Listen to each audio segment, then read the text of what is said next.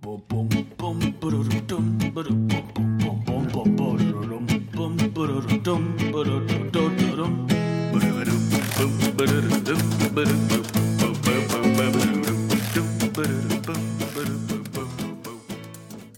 and welcome to another episode of Breaking Mayberry, the show that came here to critique old television and chew bubblegum and is all out of bubblegum. I'm one of your hosts, I'm Marty Schneider. I'm the other host, I'm Dan Ludwig. How you doing, buddy? What's going on? Good. I mean, do I actually say how I am? Because it's really bad, but for boring reasons? No, but I'm doing good, Marty. Cut that last part out. I'm doing great. Absolutely not, friend. Absolutely not.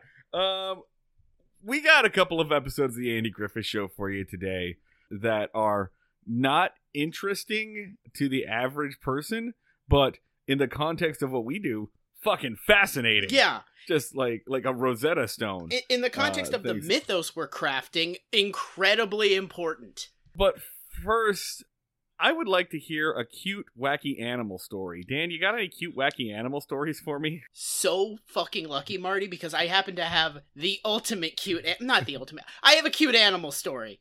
Okay. All right, buddy. Okay, so I texted you a couple of weekends ago of, I can't tell you the full story now, but a kangaroo stole my wedding ring.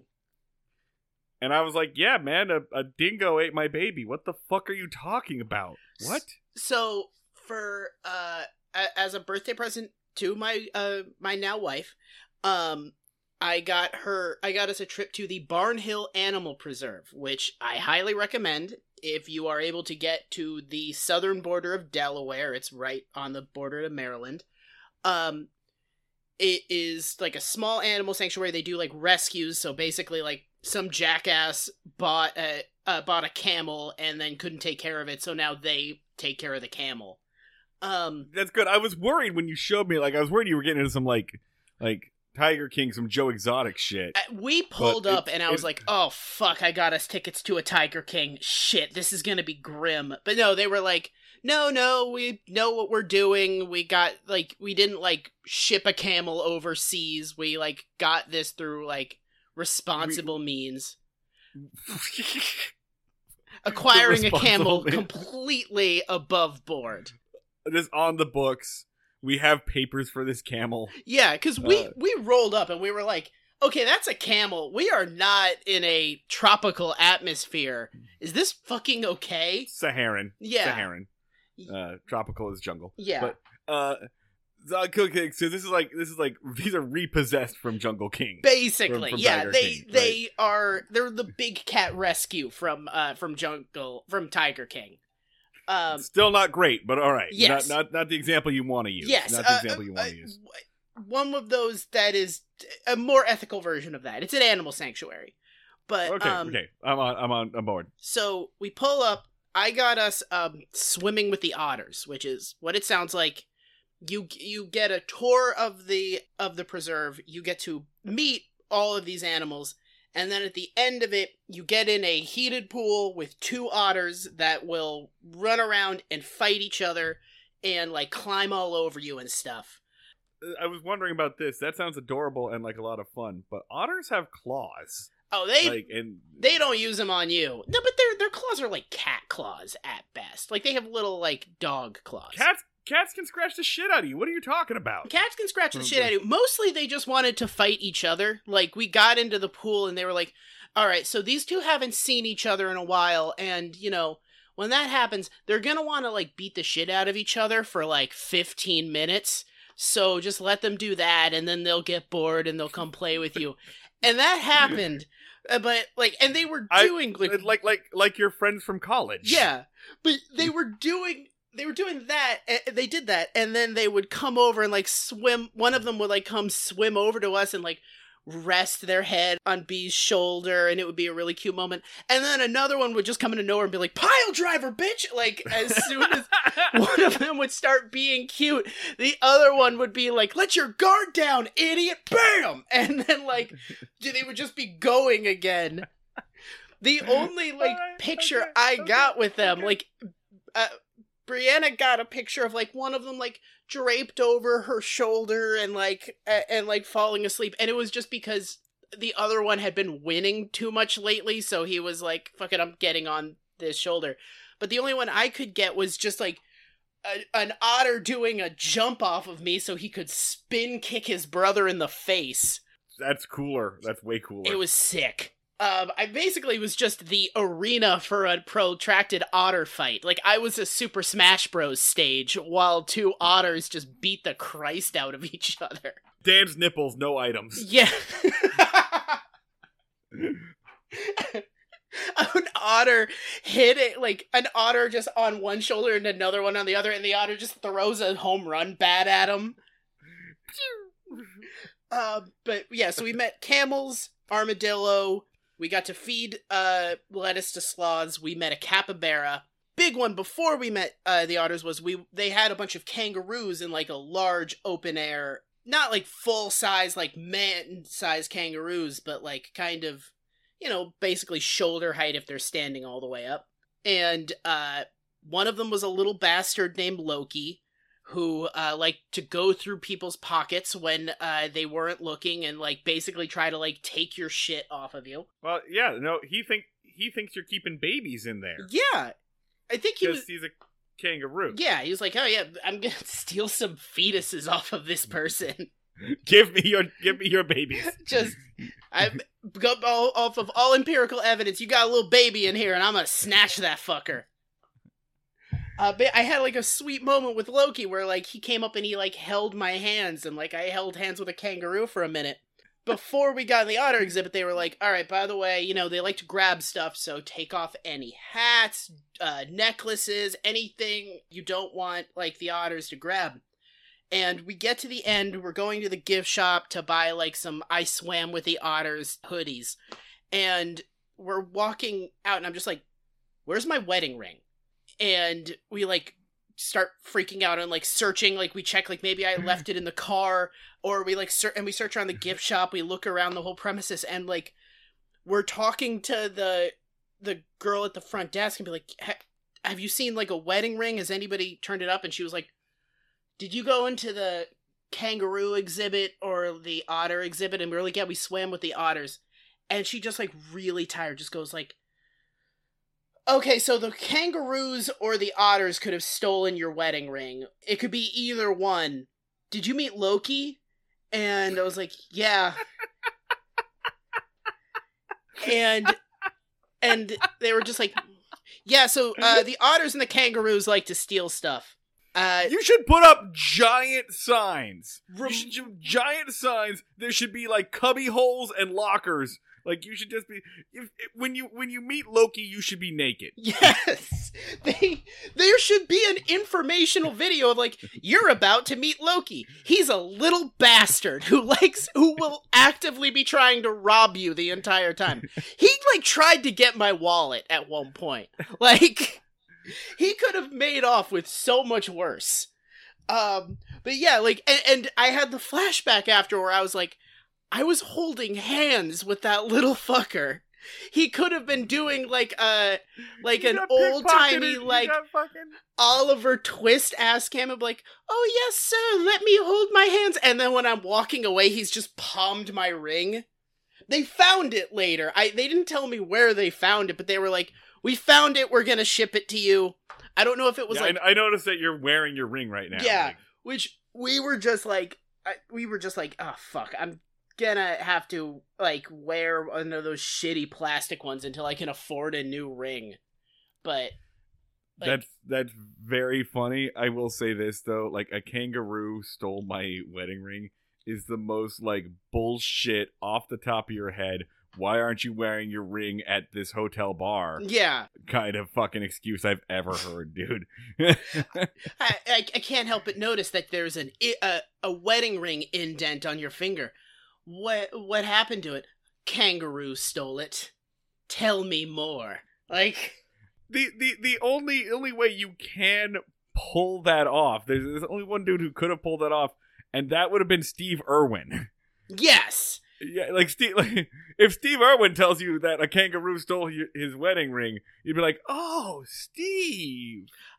If anything, I would kind of be like, I would call bullshit on that, and I would just be like, it's inside an alligator. Like, a hippo has it right now, right? Like, it's that was the clean version, right? You're waiting for a hippo to shit it out. That is what's happening. You ever see his son's Instagram or his son's videos, right? Doesn't he have one about how he forgave the stingray? I hope he did. Yeah. I hope he did. I mean, look, he and his quick little sidebar to talk about the crocodile hunter. He and his sister are continuing their dad's legacy, which is very sweet and very teary-eyed. But like, he had to turn off his Instagram comments because I think every once in a while a video pop up because like no matter what he was doing, he would be like, "Oi, look at this koala that we just got at the zoo," and then the comments would just be full of just like, "You look just like your dad who died. Remember when your dad died? Hey, remember your dead dad?" And it's just like every single comment is just reminding him of his dad. And at a certain point, it's just like, yeah, the man knows his dad is dead. To be fair, though, he looks exactly like his father. It's very weird. I had a friend in high school who, right after it died, like not right after, but the following Halloween, went as Steve Irwin being impaled by a stingray as Halloween. And he had to go home and change, not because a teacher made him, but because it was provoking such like a instant and vicious rage in everybody that saw it. Like, people would be walking down the hallway and like from across the hallway just be like, "Fuck you! Fuck you! Take that the fuck off!" Like, people would, I want to travel I want to travel back in time and kick this 8th grader's ass. Yeah. Like, he was like, "Okay, I'm bailing on it." Like, and it's genuinely amazing that kid did not get the shit beat out of him. It came close. I think he made it until like 4th period before he was like, "Okay, bailing on this, bailing. Been watching too much South Park. I thought this would fly." Yeah, yes, because 4th period is right before lunch. Yes. Right? So he could not make it to lunchtime. Lunchtime, people will be waiting for him. Yeah, like just a typical high school bully in a Letterman jacket, just beating the shit and be like, "He brought light into all of our lives. He was friend to animals. What the fuck is your problem? Hey, nerd! Yeah. You want some of this? Get in on this!" And like just some like anime nerd or like this computer. This is what you get for disrespecting a great man. Hey, this guy hates the majesty of nature. Get his ass. Theater kids, get over here. Then they just like. Yeah, they like snapping their fingers while they're kicking the crap out of this kid. He's been a massive boon. Just kicking him in the stomach. Just be like, "He's been a massive boon for conservation efforts for years. Species still live because of him. You fuck." I like the idea of just like an entire high school. There's just a line around the block.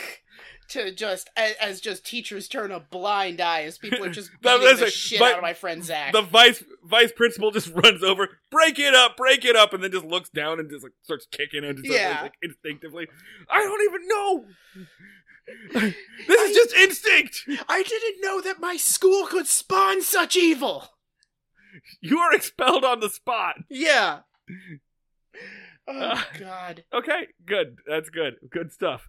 To today's episode, I'm glad that you got your ring back. There's a very good chance that it's gone through a kangaroo's digestive tract. I was about to say this. You are almost certainly just like covered in kangaroo shit particles right now. The next time somebody is like, "Ooh, I love your wedding," I can be like, "Thank you. It was in a kangaroo's small intestine. It has passed all the way through a kangaroo named Loki, and then was fished out by an intern, definitely making minimum wage." If we're talking Carol Baskin shit, that's probably a volunteer, dude. Yeah, no, I think somebody working their way through veterinarian school. Let's talk about our episodes of TV today. We have Season 5, episodes 21 and 22. Episode 21, Barney Runs for Sheriff. episode 22, if I had $250,000. Fuck, dude, you know what you mentioned? It would be great if we had a Gordon Ramsay sound effect earlier. I really wish we had that for the $250,000 one. I'll explain why later. Let's do the first episode. We'll do the more interesting one first. These are both directed by Alan Rafkin, and get used to hearing Alan Rafkin's name because he directs like 80% of the next season. So we'll start with... All right, we're going to start with Season 5, Episode 21. Barney Runs for Sheriff originally airs February 8th, 1965. Written by Dick Powell and directed by Alan Rafkin. And here is your one-sentence summary from Wikipedia. Barney ends up running against Andy for sheriff when a new job offer for Andy falls through. So, I want to tell you, this is one where, like, I think the episode itself is fine. I actually kind of like the episode. It works well as an episode of TV for me. But the meta-narrative that you and I love so much is fascinating on this one. I mean, I am going to say, I think, independent of any context, I would say that this is one of the saddest episodes of television I have ever seen. If you read into it even a little bit, like it is like an episode of The Leftovers. Like it is just like there should just be like sad piano playing through all of the back of it. Yeah, so give me the one sentence summary on Wikipedia over this. Barney ends up running against Andy for sheriff when a new job offer for Andy falls through. I mean, yeah, isn't that horrible? I'm so glad we paid for that soundboard. It's really coming through. It's already paid for itself with one sting. Yeah. Just again, Barney runs against Andy for sheriff after Andy's new job falls through. Bleak, right? It's bleaker in execution. So let's talk this one through. I think we're gonna do beat by beat for this. First off, right off the bat, racism. The first line is just mildly racist, but like we're fading up on the episode, so we're not even fully in focus yet. And we hear Barney's getting angry, and he's like, "There you go again! Yeah, every month you pull up stakes and move just like an Arab." Yeah. And I think what that means is that like Arabs were known for having traveling caravans, like they had tents and things. So they were nomadic. They were thought to be a migrant people, I guess. Which is obviously not true. Arabs have, there are Arabic cities. There have always been Arabic cities. They have settlements just as everyone else. Some settlements in particular were getting really interesting around the time of 1965. But so that aside, we are talking about continuity because I think the writers realized, we've already done this. But Andy says, look, that was 3 months ago. I was going to move to Raleigh and I didn't take the job. And Barney yells, yeah, you're not taking this job either. So we started kind of in media res here. We find out that Andy has been offered a job, not a law enforcement job. He's been offered a job from a hunting buddy, a guy named Ed Crumpacker, which and Ed Crumpacker from St. Paul, Minnesota. So a guy that he's friends with is trying to pull some strings and get him a job in like an executive training program. So he's gonna go corporate. He's going big business. Barney is, of course, distraught by this. He's upset. His buddy's leaving him. But Andy sounds almost hopeful. He's interested. He's awake, which we haven't seen him awake in a while. He's happy. He is so happy with this prospect. He's really excited about this next phase of his life because he's talking about it, be like, and like they have offices all over the world, so they could place me in like Europe or South America, like it, and he's like really enwrapped in it, and and Barney is just like shooting it down, and he's like basically throwing everything he can to guilt him about it. Is like what about the kids? Like they won't want to like live in a new place, and Andy's like, they're cool with it. Not the kid. The kid. I like how you said the kids. One of those kids is Aunt B. Yes, I think basically. I think that's accurate because Aunt B has not been portrayed as an adult woman for at least a season or two. Yeah, she is functionally one of his children now. But yeah, it's like, yeah, Aunt B and Opie, they're totally cool with it. And Barney says, like, well, what about the big one? What about her? And Andy just goes like, well, and he goes like, well, you know how that is. And I thought the explanation was going to be like, she knew this wasn't that serious. She'll be happy to see me off. But instead he's like, I'll send for her. Basically, he said, maybe I'll send. This whole breakdown is very weird because, like, it takes him forever to say Helen. He's like, what about her? Her who? They act like she's Voldemort. Yeah. Like, you should be able to say your girlfriend's name. And then Andy, like, with the most wishy-washy, non-committal bullshit I've ever heard, was like, well, you know how things are going, and if things kept going this way, then maybe I would send for her. I would go, and then I'd send for her to move here. And I gotta be honest, man, I think I actually prefer Barney's outright cheating to this bullshit wishy-washy, like, is she my girlfriend or not shit that Andy's been pulling for like a year and a half. Marty, they're just fucking. Like, they're fucking. They clearly they like each other, but they're just hooking up. And he would probably be like, yeah, if he gets there and he's like, I miss Helen, he'd be like, hey, do you want to come live in South America with me? And he's kind of like, but she'd probably say no. Like, she probably would not want to move to South America with me, but I'd ask. It kind of seems like one of those things, like they're just putting up the hints of a relationship for the sake of propriety. And it feels like a lot of this stuff is done for the sake of propriety. Keep that in there. So anyway, Barney's already tried to guilt him with Helen, and that's not working. Barney says, oh, you're going to send for her. You're going to send for me too? Or am I going to stay here and be sheriff? And that's when Andy, like, reveals something that shows that he's serious about this. He says, well, you might as well run, right? I'm supposed to file the papers for re-election in the next couple days, and I wasn't gonna, so someone ought to, right? And so that's the crux of this episode. Andy is not filing for re-election. The ballot, like... And Andy says, if you ran for sheriff and you won, which you would win because nobody else is gonna run, you would make more money and be able to get a house, probably.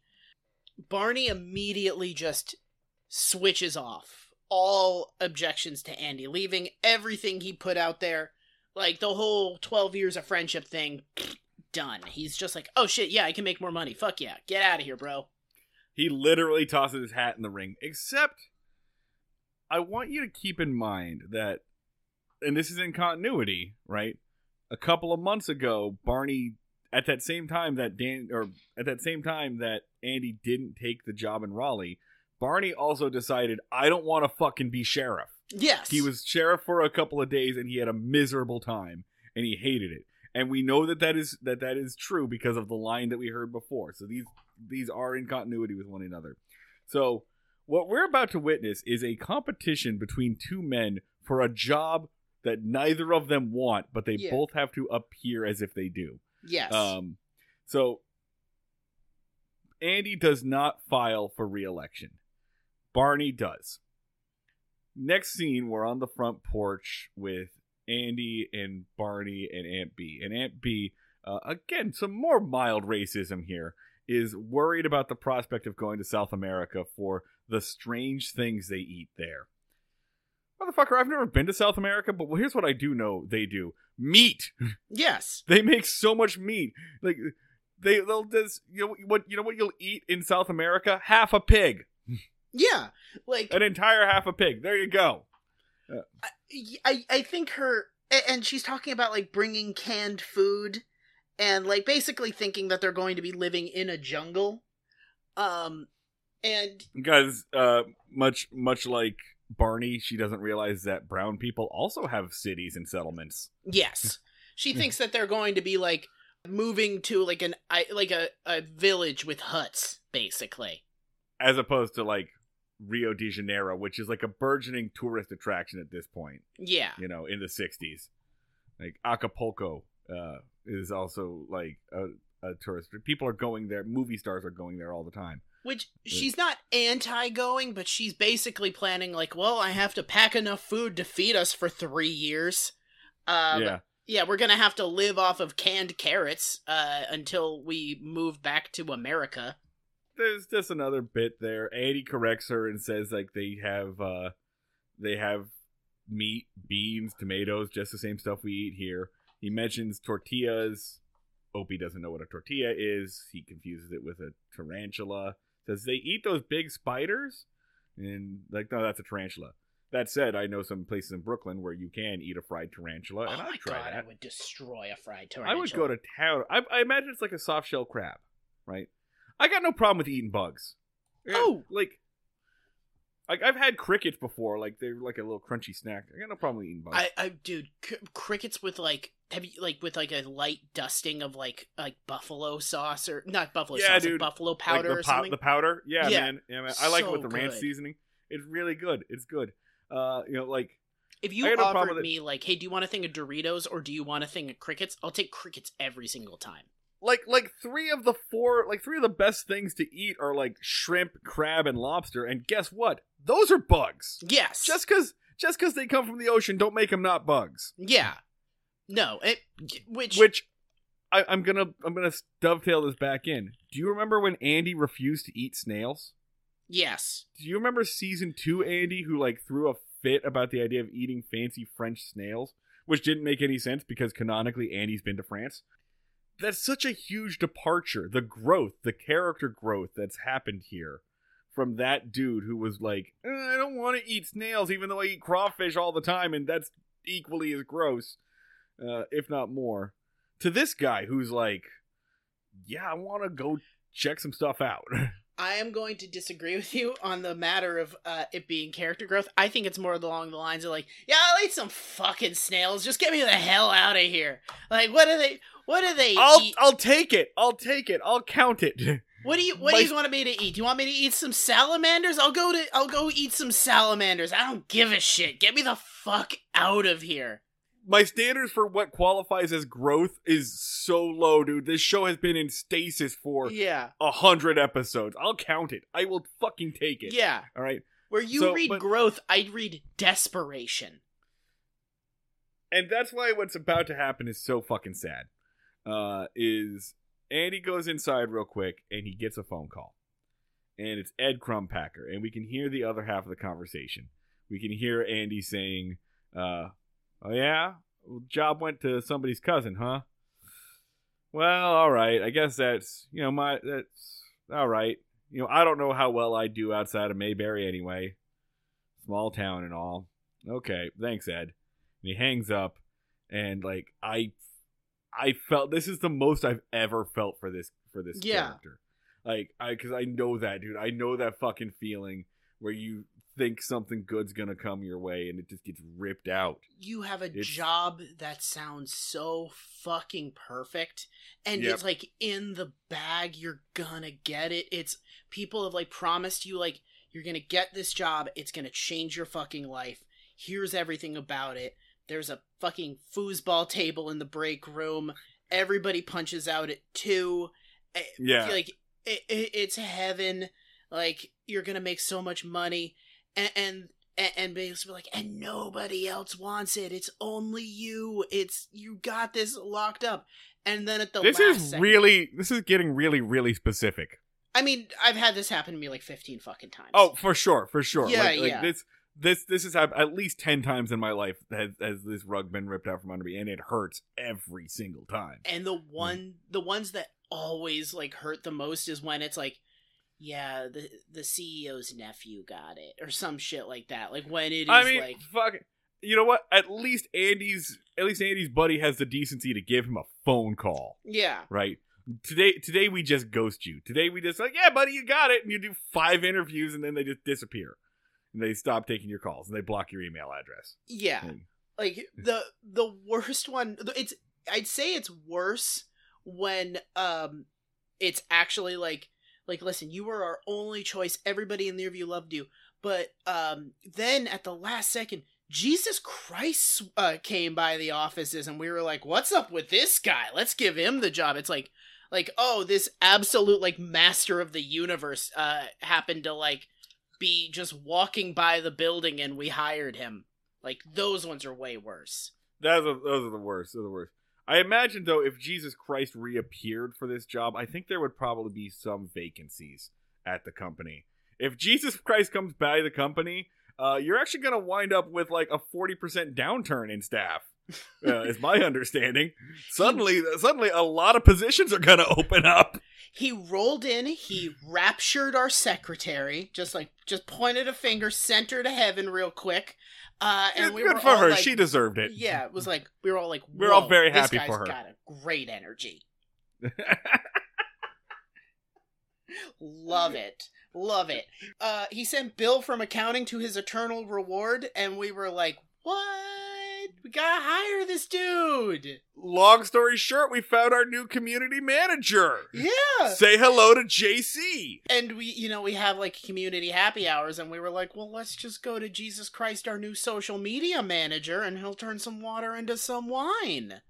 So, so we can't give you the job. Sorry, you were super qualified.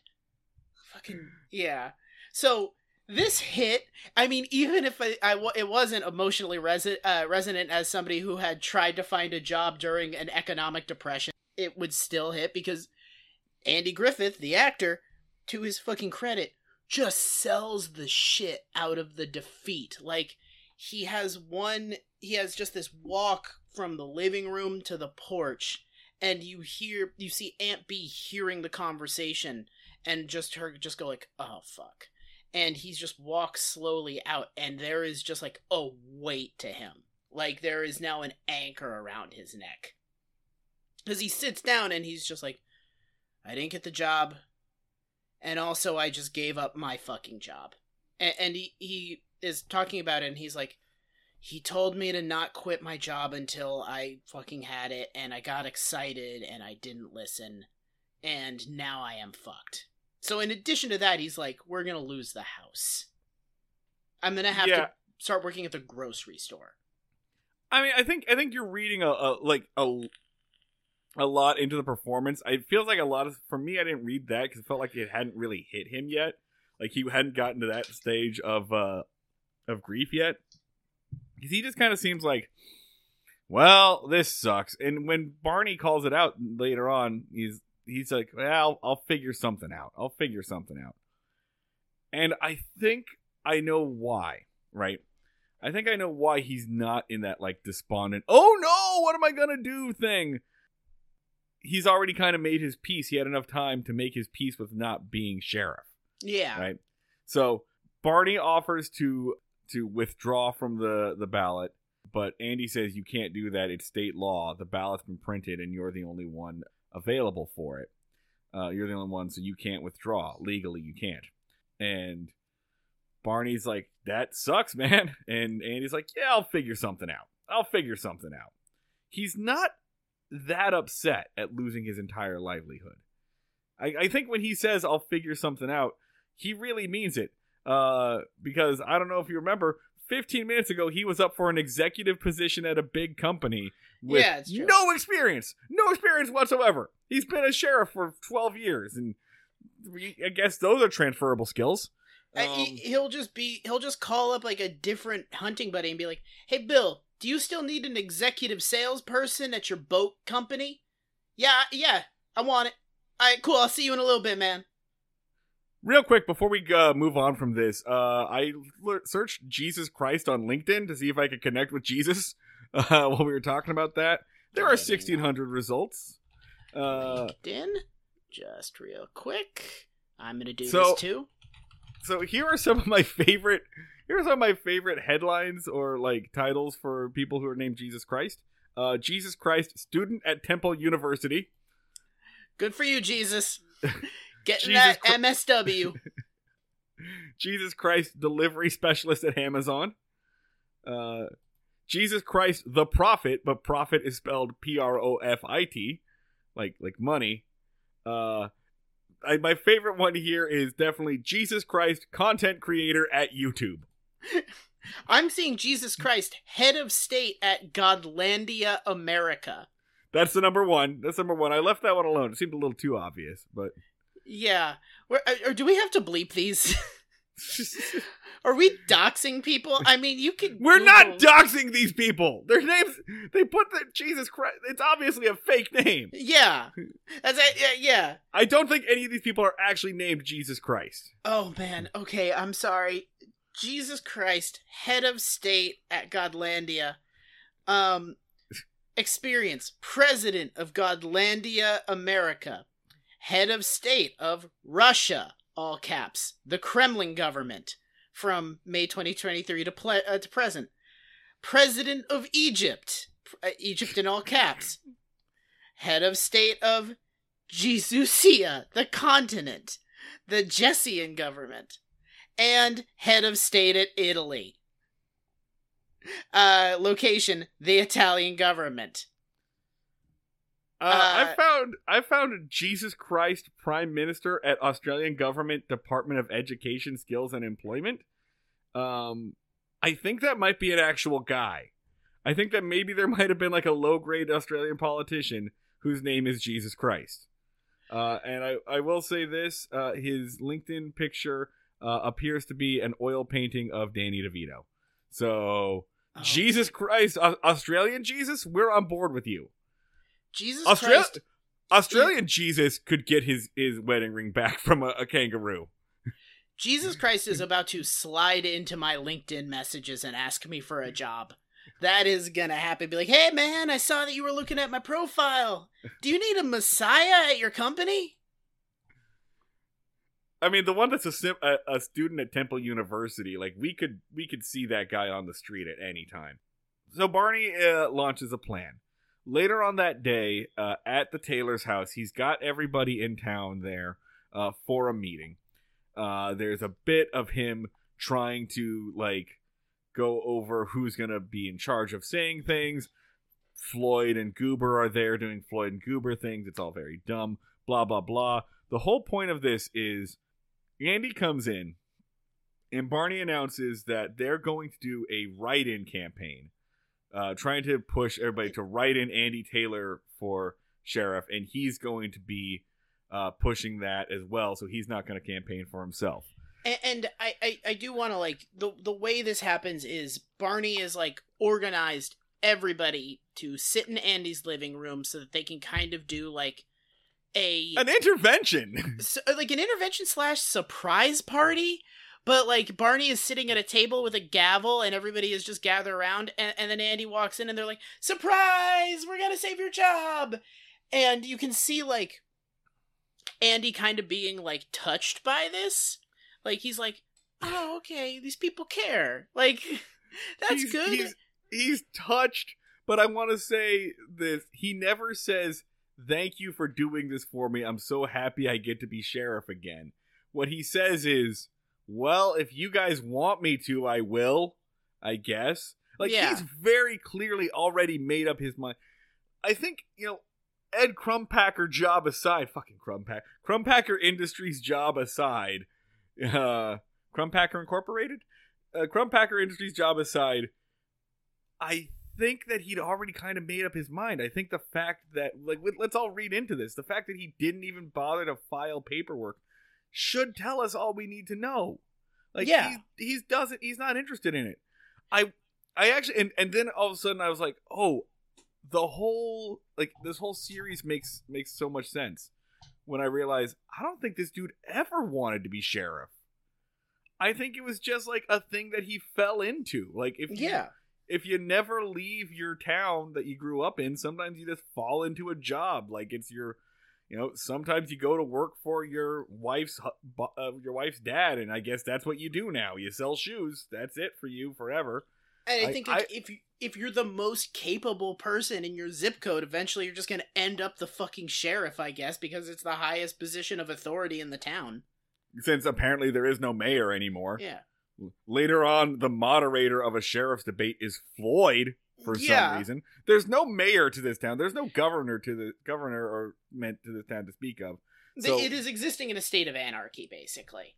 So yeah, I don't think Andy ever wanted to be sheriff. And when you look at it that way, this whole show makes way more sense. Yeah. Like, what? We've all been screaming at him, do your job! And he's like, I have never wanted to do anything less. I just kind of ended up doing this, and now I have to keep doing it, or all these idiots will drown in the lake. They'll all just, like, accidentally form a suicide cult. I have so many questions. I need the gritty, sexy CW Andy Griffith reboot prequel. I have so many questions about how this man wound up here. I have so many questions now. Like, we know that he had a steady girlfriend in high school. Who moved away to Chicago, and he didn't go with her, and he had a second chance with her, and he blew it. And sometime after that, he must have had another girlfriend, presumably somebody else that he went to high school with, who became Opie's mother. We do not know what happened, so they were together, and now she's presumably very dead. And then he fell into being the sheriff, and I guess that's just been where he's been forever. Oh my God, it's all being like he's just now getting over his wife. Yeah, he's just now it's been years, and so he's just been running through the motions because of his wife died. His wife died, presumably. I mean, season 1 we had the theory that Andy used to be a con man. And my theory is lived in Mayberry, went and was like a con man in like Kansas City, like he was like Hot Hand Griffith, like hustling at pool and ripping people off and running petty scams. Because season 1, Andy was attentive and liked to do stuff. Was a scoundrel though, like a little rapscallion. Was active. Yeah, so he is a con man. Then he gets drafted, goes to war. Comes back, finds out he has a son, and his the girl he knocked up is dead. Comes back to be a father. Becomes sheriff just because it's like, the fuck else are you gonna do if you're the smartest person in town? Is happy for a little bit, but also doesn't really give a shit about being a sheriff. And then slowly becomes increasingly entangled in this place until he is in this situation. Yeah, all right. I'm gonna buy it. That's my unifying theory of all of our. I like the theory. I like all of our things are coming together. I like that. I like that we put that in there. And he's also given up the con, obviously, because he hasn't pulled a good con in ages. Yeah, he's rusty. He's finally got all that out of his system. He's trying to go straight, and now he's bored. Yeah. And he's hoping that, like, I don't know, maybe if he goes even more corporate, it'll fix things. But it's not working out for him. So, point is, the dude does not want to be sheriff. And if you remember correctly, Barney does not want to be sheriff either. So, we have an election going on between two guys who do not want this job, but have to keep up the appearance publicly that they do. So, they begin the campaign. They go to Floyd's. By the way, Howard McNear apparently fully recovered. He's up and walking about throughout this episode. Good for Howard. He go to Floyd's, and there's a bit about the campaign strategy being win with Taylor, and it's easy to spell Taylor. It's hard to spell Fife. There's a lot of ways you could do that. It's dumb. Whatever. But you can see, like, kind of the seeds of resentment getting sprinkled into Barney's brain, because Floyd is just basically like, oh, nobody's gonna vote for Barney. Everybody's going to, like, vote for Andy. And Barney is like, well, he's a write-in candidate. I'm on the ballot. And Floyd is just like, not a problem. Won't be an issue. And this happens a couple of times. Gomer, they ask Gomer, hey Gomer, can you tell people about the writing campaign? When they drive through the filling station, and Goober says, I've already been doing that. Everybody already knows. I don't think I need to tell anybody. They all kind of know. And Barney says, well, what about the ones that are going to vote for me? And Goober just throws out, I haven't run into any. Yeah. Which is probably the funniest line Goober's delivered so far. Funny in that same, like, I sleep in a big bed with my wife kind of thing. Just throwing it off the cuff there. And the final straw is that Thelma Lou, Barney's longtime suffering girlfriend, says that she's even voting for Andy. And I like this build-up. This works for me. This whole scene kind of works because they let it play out. They let it develop. They don't have Barney Fife. They don't have Don Knotts go off the handle and starts screaming about things. Like it stews with him for a little bit. And I like this. Yeah. But and he kind of like, so he reaches this point of him being like, well, I want some votes. I don't want to get blown out by a guy that has to be written onto the ballot. I want some people to accidentally vote for me, at least. I feel this. Yeah. This. Like I'm so mad about this. I feel for both of these men right now. Yeah. I understand their feelings. Damn you, the Andy Griffith Show, for making me empathize with these dog shit characters. It's kind of okay. So it's a really good episode. It's like just unbelievably depressing. So then they get to the point where Barney just like talks to Andy, and he's like, "I kind of want to campaign a little bit, just make sure people have an option," which is basically the pretext they come up with, because Andy is like, yeah, making sure democratic process and stuff. Yeah, democracy needs us both to run. Yeah, but basically what Barney's saying is like, I need some votes or this is going to kind of suck for me. And Andy's like, that makes sense. Absolutely, dude. I like the little subtext they put under there. I like that they're talking so very American. Like, we need to do this to protect democracy. And like, yeah, of course, democracy. Sure. Absolutely. And then this is one of the best setups and punchlines that we've seen on the show. Barney walks outside, and there's a guy in a truck that is just plastered with "Vote for Fife" signs. And Barney says, "All right, buddy, you're hired." Yeah. And it's such a good payoff. The build up, the payoff, it all really works for me. So the next scene is Barney trying to campaign. Floyd won't put up his posters in the barbershop. There's a scene between Barney and Floyd where they talk about how businessmen should give campaigns to both should give donations to both campaigns to keep themselves covered. And Floyd's like, "Yeah, bitch, I'll give you half price on a haircut next week. Piss off." And you can like over the course of like these interactions, it is ceasing to be a game to Barney. Like it is becoming more and more serious for him of like, I want to win. Not for, like, wanting the job, but at this point, just for kind of, like, my own ego. Like, but it's kind of, like, again, it's kind of running away from him, and he's forgetting why he initially did this. Yeah, remember, this is all pure ego for Barney. And, again, for a job he declared 3 months ago he does not want. Yes. So, later, Andy is talking to Floyd, and he's like, I told you to hang up Barney's posters, and Floyd is like, I don't want to. Some bullshit. And Barney walks in on this and thinks that Andy is, like, interfering and conspiring to stop Floyd from hanging up his posters, and then freaks the fuck out. He does actually have that freak out where he's like, okay, game on, bitch. It's like, we're going fully. I want this job. I want to beat you in the election. And challenges him to a debate. And like all libertarians, his first reaction is, debate me! Debate me, coward! Face me in the marketplace of ideas! I will crush you under the hammer of logic! I kind of turned into the mayor of Townsville there for a second. How have we been doing this for so long, and we just keep getting worse?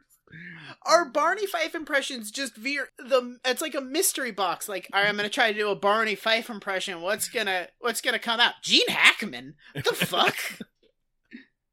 Like it's like, wow, why? How did I do like a pitch perfect Kurt Russell? I just tried to do a Barney Fife impression. Oh man, if you could do a Kurt Russell impression, I would make you do it all the time. I mean, we're all very now. The best Kurt Russell I can do is just kind of talking like this. That's true. Yeah, like we're all very tired, which is just this is just kind of my default cool guy voice. So it's debate time. As I said before, the moderator of this debate is Floyd. Why? Inexplicably. There is no mayor. There used to be a mayor to this town. What happened to him? We've had 2 mayors. And And One now of them there's had a none. heart attack, and the other one got mauled by a bear. And then after that, they were just like, this mayor thing doesn't seem Wait! like it's for us. Wait! They're having an election right now! Is sheriff the only thing you can vote for? I think sheriff is effectively mayor now. They've I just just- that dismantled just their occurred- municipal government to the point that this is the only public office that they have. That just occurred to me. This entire episode is about an election, and we never hear about anything else on the ballot. Now Yeah. would be the time when you should introduce a mayor, This is more or or less maybe a like military two guys who want to be dictatorship. mayor. Like, I'm stunned. I think- I'm stunned. How did that not occur to me? What the One fuck? of Andy's fucking plan Bs was probably like, oh, well, if I don't get to be sheriff, maybe I'll just become the mayor. I'll just, like, walk into the middle of town and be like, hey, everybody, I'm the mayor. And everybody be like, cool, love it, into it. Like, we haven't had one of those for a hot minute. Seems like everything's been going fine, but let's give you a shot. Seems like everything's been going fine is Andy's campaign slogan. Basically. Okay, so let's Barney get... Barney stands up. Pissed off Barney gets up, and he has a briefcase with 75 cases of malfeasance. And I was excited because I was like, oh man, is he finally going to say like, hey, Andy has never once actually recorded an arrest? Did you know that we've never arrested anyone on the books ever? But so Barney stands up and says, I have 75 cases of malfeasance. Aunt B is heckling his ass. She is like, she yells like fiddle faddle. And I think she's basically just like, rush the stage, break his legs. She calls him a rabble rouser. Yeah. Helen says, what a disgraceful tactic. Like he's going like for a smear campaign. I mean, you know, he kind of... like he's trying to pull out like Swift boat veterans for Fife. He's basically doing Swift Boat Vet because I think he walks up and he has, I have documented cases of malfeasance, which, they cut to Andy and Andy looks fucking gutted because I think he was expecting Barney to say why he would be better at the job or just why he would be good at the job. But I don't think he was expecting for Barney to say he is bad at the job. The and episode, also the other episode thing rushes that by this like casual public backstabbing by your best friend, like, who has been, as he just announced, writing shit down that you are fucking up at your job. So basically, like, another thing is, he's been preparing this. He's just been writing down dirt on me for fuck knows how long. Yeah, I don't see how you go back to being friends after this. Yeah, like, if one day, like, we were just, like, out and you just pulled out a list of, like, 20 reasons why Dan should be fired, I would be like, well, I feel like after 3, we're kind of done as friends. I just have a notebook of just, like, everything Dan's been wrong about for the past year and a half. Like, just keeping my running diary of all of Marty's faults. Just kind of been documenting them, time-stamping them, keeping really meticulous notes about everything that's bad about him, morally, intellectually, just generally all of his failings as a man. I'm a good friend. I'm a good friend. Yeah, this is what good friends do. I don't have a particular plan for what I'm going to do with this. It seems like a good thing to have, right? It seems like something you should have around, in we case just you need it. all keep that. You know how Batman has plans in case any member of the Justice League goes rogue? This is just my in case I need to stop Dan because red kryptonite he's been exposed to red kryptonite and now he wants to take over the world. That's just why I've got this. That's why I got this. In case I try to blow up City Hall with Joker gas, you just have a list of times I was really wrong about movies. It's like all right, here's a list of things that Dan is sensitive about, just in case I need to stop him from committing an act of terrorism. Fucking just yelling at you, hey man, That dynamite vest makes your hips look even more feminine. You're in like a hostage taking scenario, and I just like come up to they hand me the bullhorn, and I'm just like, hey man, remember that time that you said nuclear instead of nuclear in public and everybody just had an awkward silence? Do you remember that? Fuck. Yeah. And then somebody else, take the shot! And then I'm dead. All right, I'm coming out. He has a binder. He's going to keep reading these off. Oh, God. Yeah, so Barney does that. Barney does that.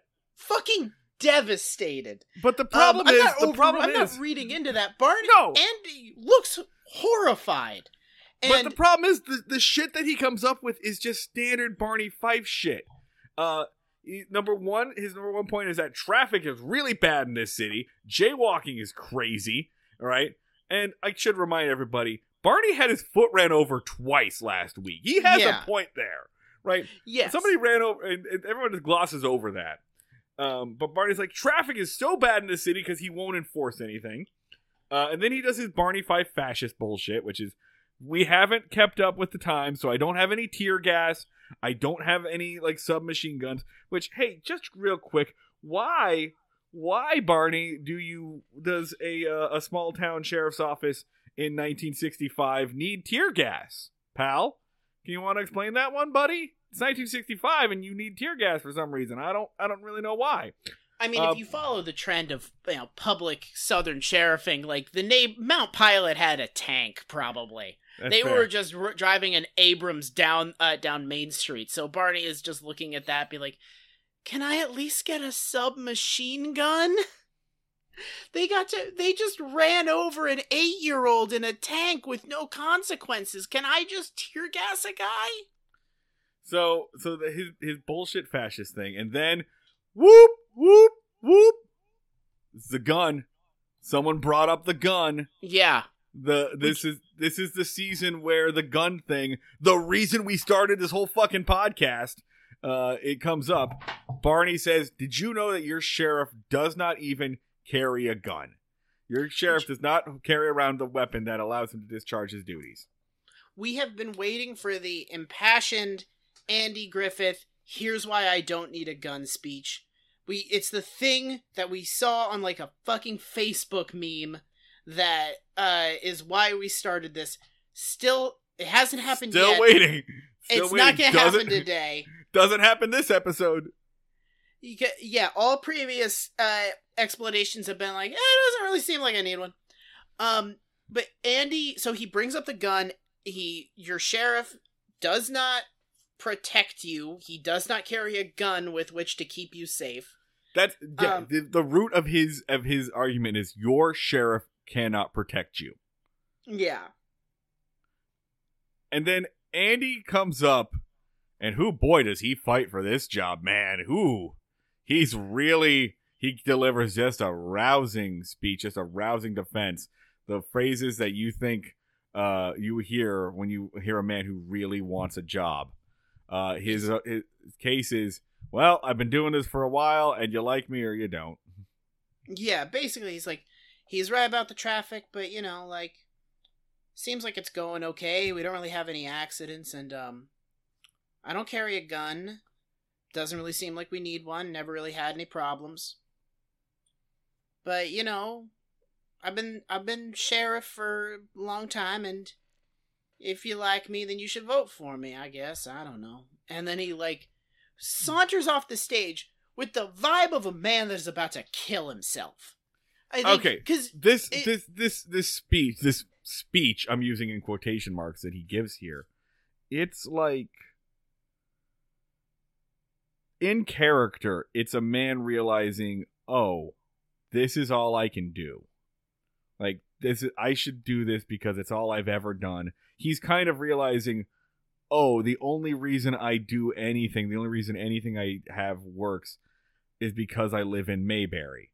Because his whole argument is just that, it never really seemed like I needed to do any of that stuff because we live here and everything's fine.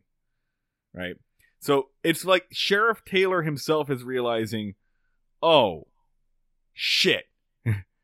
It's all because I'm here. If I go anywhere else, I'm fucked.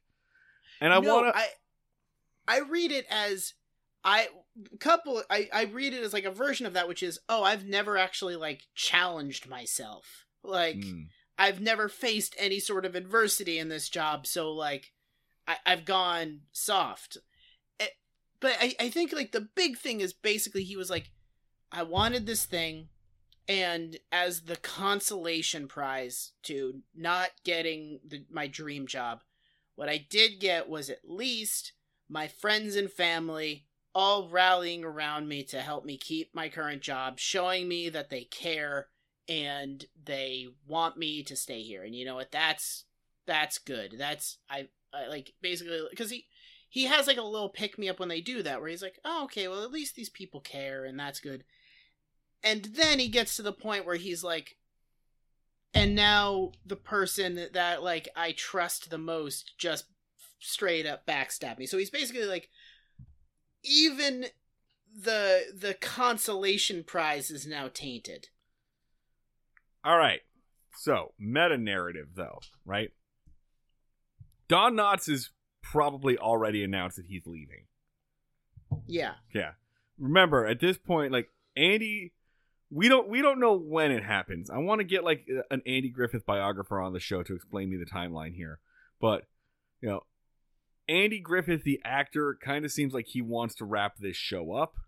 Don Knotts, his friend, has already said, I'm gone. My movie career is taken off. And then something happens. I don't know what happens. What truck full of money CBS backs up onto his front lawn to make Andy Griffith change his mind. But it kind of seems like Andy Griffith, the actor, is sitting here going, I don't know if I can make it outside of Mayberry. And remember, he kind of doesn't. He flounders for about 10 years before Matlock. This show ends in 1968. 1971, he comes back with a TV show called The New Andy Griffith Show, and it flops. It tanks. So he's been, it's a decade since he's done Facing the Crowd. Really a decade since he's done any real acting. So I think the meta-narrative here is Andy Griffith, the actor, kind of being like, can I make it? Stuck with this? Can I make it? Can I do anything if this show ends? Which I think would probably explain why it sticks around for 3 more years. Like, he knows his buddy Don is gone, so he's like, I don't know if I can do anything but be Andy Taylor for a little while. So I think this is conjecture, but it all kind of makes sense in the timeline to me. I think this is Andy Griffith, the actor, kind of like speaking to us, coming to terms with the idea that I guess I gotta be this guy for a little while longer. Yeah. Because as Andy Taylor, the character, is like, I guess I gotta still be sheriff, because what else am I gonna do? Deeply sad shit. Like, the most human stuff I've ever seen. Hey, do you want to hear a comment from the Mayberry fandom wiki? Yeah. All right, a fandom user on March 28th of 21 wrote, after being missing for several seasons, the screen door is back on the Taylor house. You fucking apes! You children! Who cares? They're just like, we're watching this once. I watch an episode of this show and then it is dead to me. And I will never watch it again and ideally never think about it again. And we are picking up on this whole fucking meta-narrative almost involuntarily. I'm not reading between the lines. Like, I'm not like desperately looking for like, what's the secret story of the Andy Griffith Show? It's just kind of coming to us like from like having any sort of like analytical mindset to any media literacy whatsoever. And these people are obsessively poring over details fans. To the point where they're noticing whether or not there's a screen fucking door, and they're like, seems fine, everything seems cool, not seeing any cracks here. Like, just, they're the Andy Griffith Rerun Watchers Club. They watch the reruns whenever they can. All they want to talk about is an extra who wears a nice dress. They call her Nice Dress Nellie, and it's like the same woman who's in the background of many shots wearing a nice dress. Like, who cares? Who cares? There's emotion on the screen. Interact with the art. Interact with the art at all. Do it. Built your lives around, you lunatics. just generally, like, they must be watching it on mute and just being like, they must just not have the volume on and just be like watching the screen, just not, and be like, no black people. All right. Yeah. It's okay. like, just, Yeah. is there any in this room? No, sir. All right, let's keep it moving. Okay, another scene. Oh, ladies. Okay, all right, loving this. Woo! Oh, is that screen door back? Cool. No black people on the porch. Sick. Love it. I can't fucking believe this, dude. Maybe I'm being a little unfair, but no, I'm not. I've interacted with this group so, like, from afar, studying them like Jane Goodall, and yeah, listen. We blame CinemaSins a lot for the death of like media literacy, but damn, dude, it's always been there. Just interact with the art. Interact with the art. Interact. I promise you, your lives will be richer if you think about what you're watching even a little. I promise you. It can only make your lives better. The modern equivalent is if Marvel lunatics were just like one day like, hey, does Captain America seem like a little sad to you in the movies? Does it seem like maybe he's a little bummed out? Yeah, if just somebody just showed that little awareness of the thing they had built their lives around. How does this all culminate is that after that, like, rousing speech from Andy, Barney gets up and goes, well, I don't know about you, but I'm convinced. I guess I'll vote for Sheriff Taylor. And then everyone else goes, yay! We don't have to adapt to change. Although, at that point, I would be like, what the fuck did you do? Why are you wasting my time? Yeah. I canceled my evening plans to come to this debate. Or, like, I got a sitter. Like, but also, like, what did Andy do just now that changed his mind? Andy gave the most, like, defeated argument. And Andy, like, was Barney like, it was a prank! Like, I never meant it! He cannot keep you safe is a very powerful political tactic. It has been basically every Republican tactic against Democrats for the past 50 years, and sometimes it works. Like, yeah.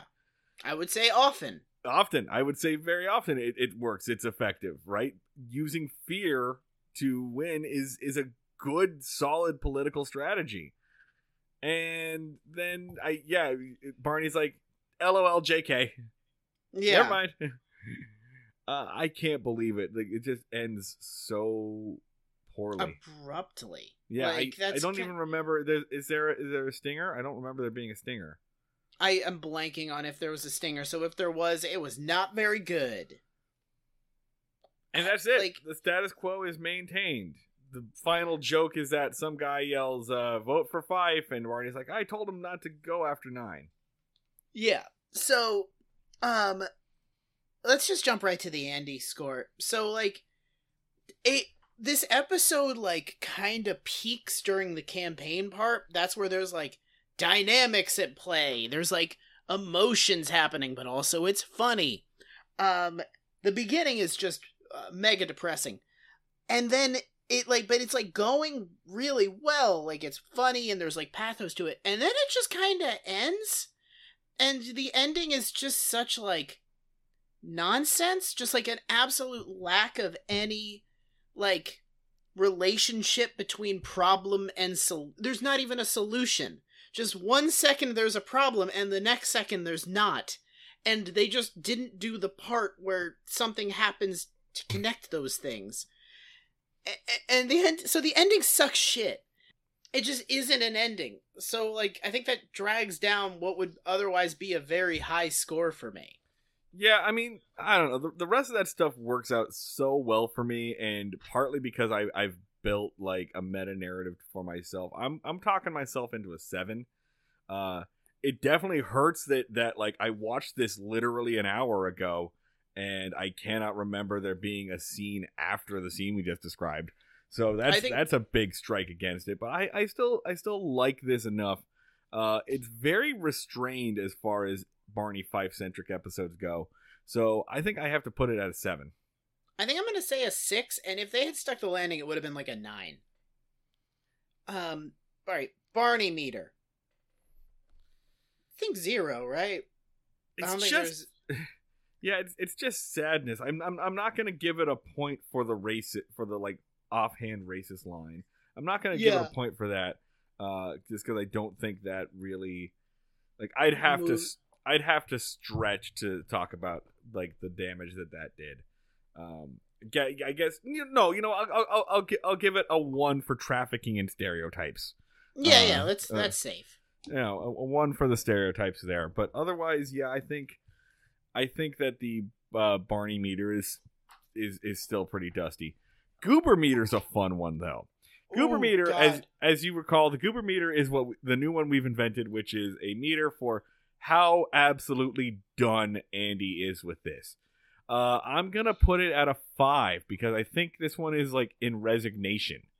Like, yeah, he's not about to grab a gun and fire wildly into a crowd, but he is, like, I would say kind of by the end a broken man. Yeah, like he's I mean, I guess he's not better. He's happy that he gets to maintain the status quo, but man, he does not want to maintain the status quo. He does not seem happy at the end. Everybody's like, Andy is gonna be sheriff, and he's like, hey, alright, cool, yay. Like, his expression is pained. I think I put it like a 6. I think he's like genuinely like, I would be, if this was my friend, I'd kind of be like, somebody make sure they stay near Andy. Like, somebody keep eyes on Andy. Don't let Andy like be home alone for a while. You know, I'm not saying that this would be a better show if we did this, but like, we've never seen Andy in any kind of like financial trouble. In fact, we've made fun of Aunt B for like her attempts to save money. Like, I don't know if he has. It seems like his house is paid off.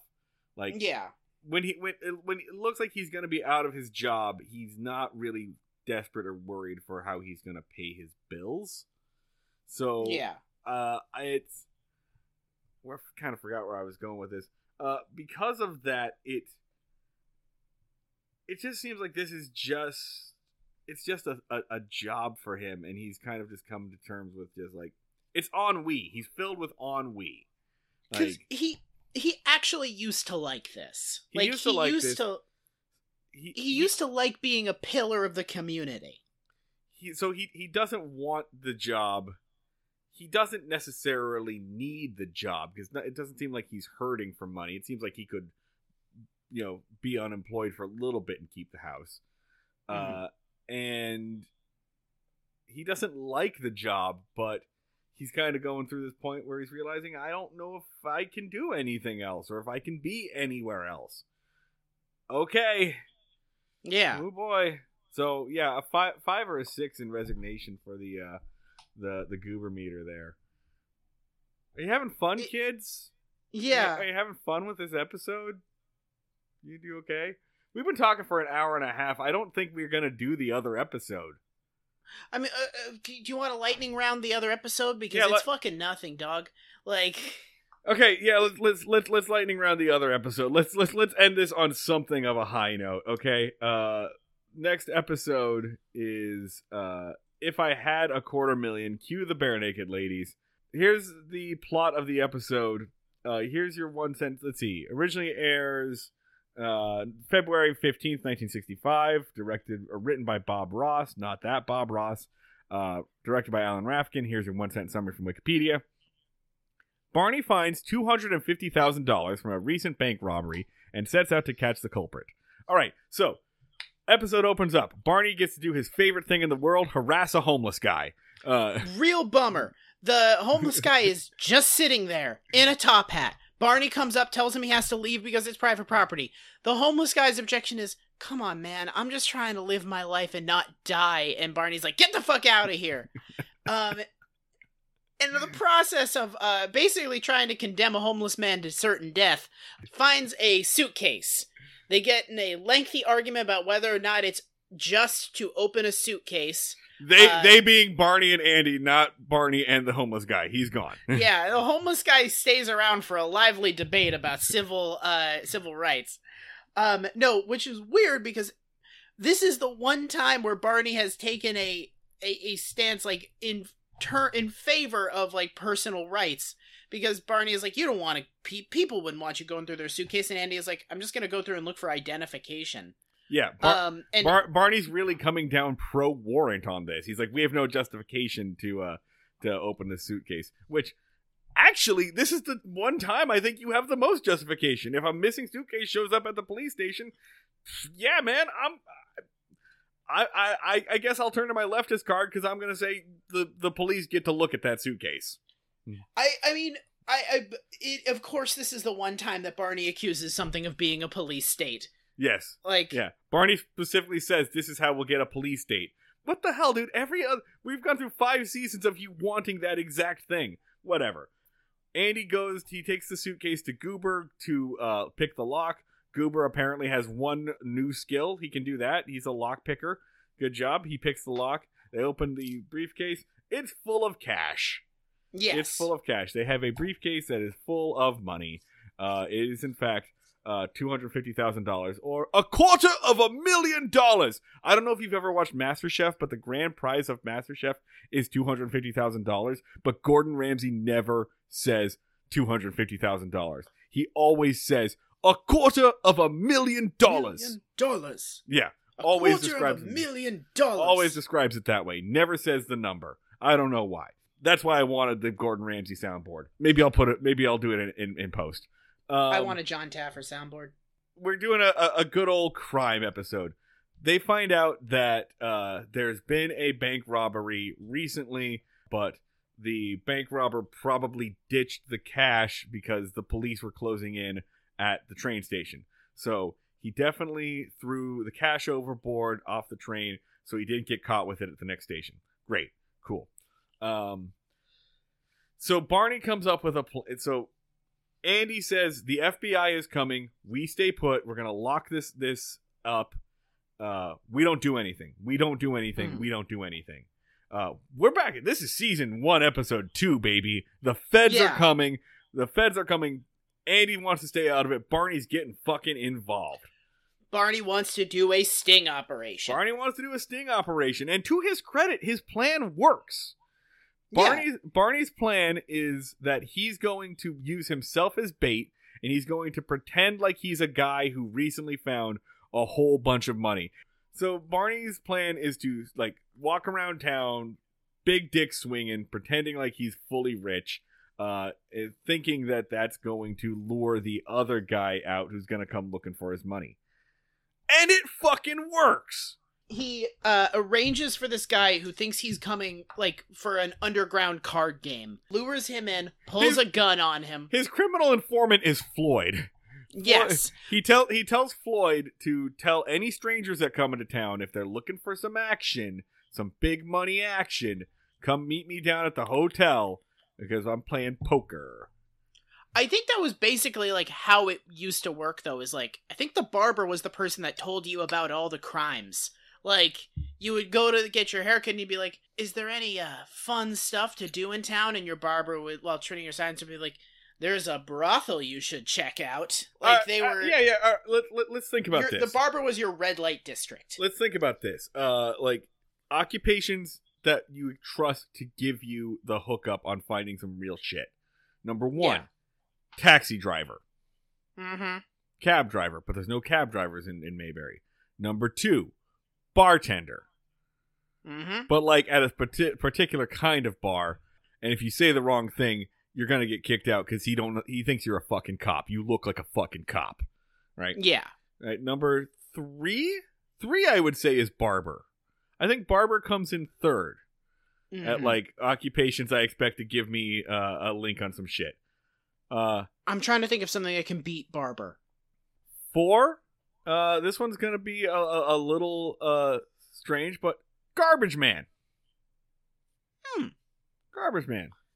Garbage Man know what's up. Yeah, I mean, they're always in the shit, and like half, and it's an industry that is, often run by the mafia. Like, I was gonna say, you talk to a good union guy, he'll know where to go. Yeah, I'm like dock worker, but I'm gonna say number 5 is strip club bouncer. Yes. Really, anybody that works at a strip club can tell you some places to do some cool shit. The answer is the bathroom. It's right over there. Yes, if you ask a stripper, like, what can I do that's fun in town, I think their answer will be, sit in that chair over there. Yeah. I guess that was a bad example because, like, you're already at the strip club. Like, you don't need to ask people. Okay, let me tell you something you should do to a night that doesn't involve giving me tips. Absolutely. Yeah, all right. I need to rethink, but off the cuff, I feel like that was a pretty good list. Yeah, I think rightfully, barbers fall insignificantly because I think if you talk to like a guy who cuts hair now, either it's like a crotchety old man or it's like a young hip guy. So he does the sting operation. He pulls a gun on the guy. There's a plot point here where Barney has been keeping his gun in the back of his pants, like at his ass crack, which in movies is a way I've seen people wear guns, and it's a stupid way to wear a gun. It's a good way to shoot your ass cheek, which puts it right up Barney's alley. He pulls a gun on the guy. The guy talks his way out of it by saying, "I work for the FBI. You must know the secret FBI handshake," which gets Barney hook, line, and sinker. Right. So it's once again a criminal is appealing to Barney's like authority boner. I thought what was gonna happen was that Barney was going to accidentally arrest the FBI guy. Yeah. I thought that's what was gonna happen, but that's not what happens. There is in fact another FBI dude who comes straight to Andy and it's like, I don't think you need to worry about this. It doesn't seem like this guy's gonna come, but I'm I have a square jaw and a suit, and it's 1965, so we're good. Yeah.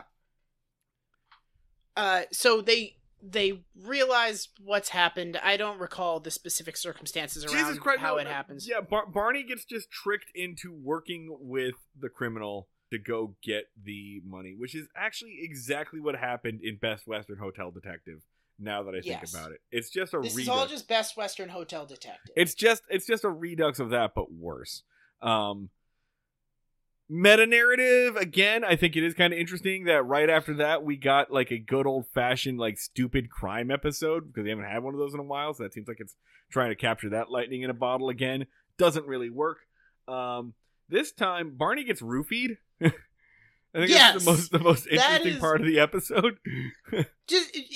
They're drinking milk together while on a stakeout. A fake stakeout. Because remember, the criminal is, the bank robber is pretending to be an FBI agent to throw Barney off the trail. And he says, let's go get the money and we're going to host a stakeout. And then he puts drugs, knockout drops is what Andy calls them. He roofies Barney. In Barney's milk. He roofies Barney. He puts knockout drops in his milk. And then Barney falls asleep, and the guy's about to leave with the money when Andy and the real federal guy show up and arrest him. Yep. And there's a nice little moment of Andy shaming Barney for doing some dumb shit, and then he goes, "Barney, take that gun out of the back of your pants," and then Barney shoots. And I'm assuming narrowly misses his ass by like a hair's breadth. How can you miss your ass when directly down the crack? Like the gun is perfectly south. The gun is touching his ass. The gun is touching his ass.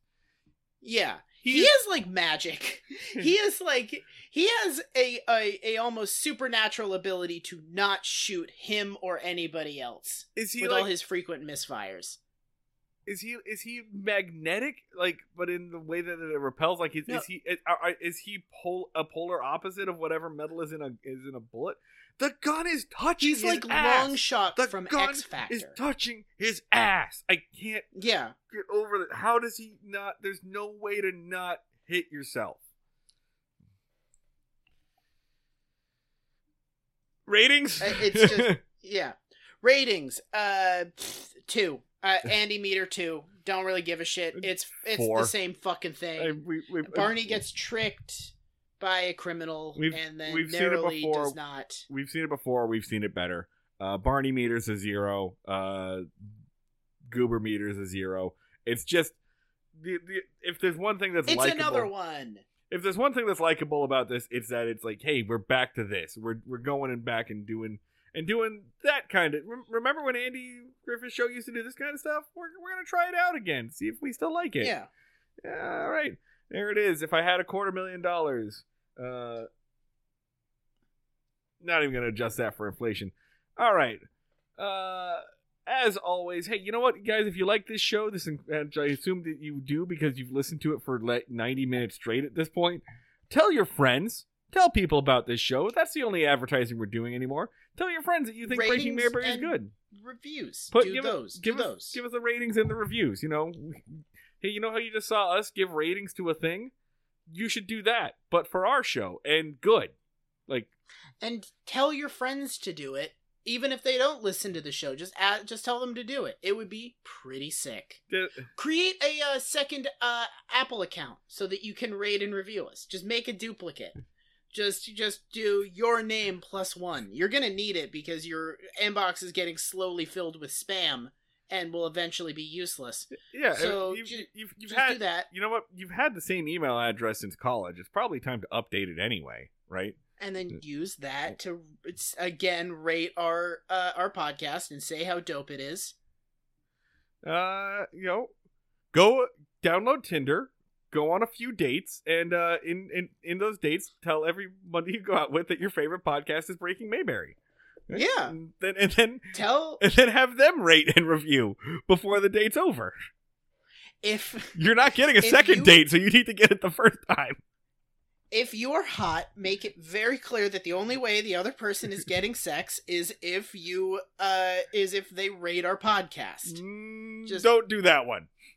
Cut out me saying that. Don't be a prostitute for Breaking Mayberry. I mean, good night, everyone. We'll see you all down the fishing. Good night.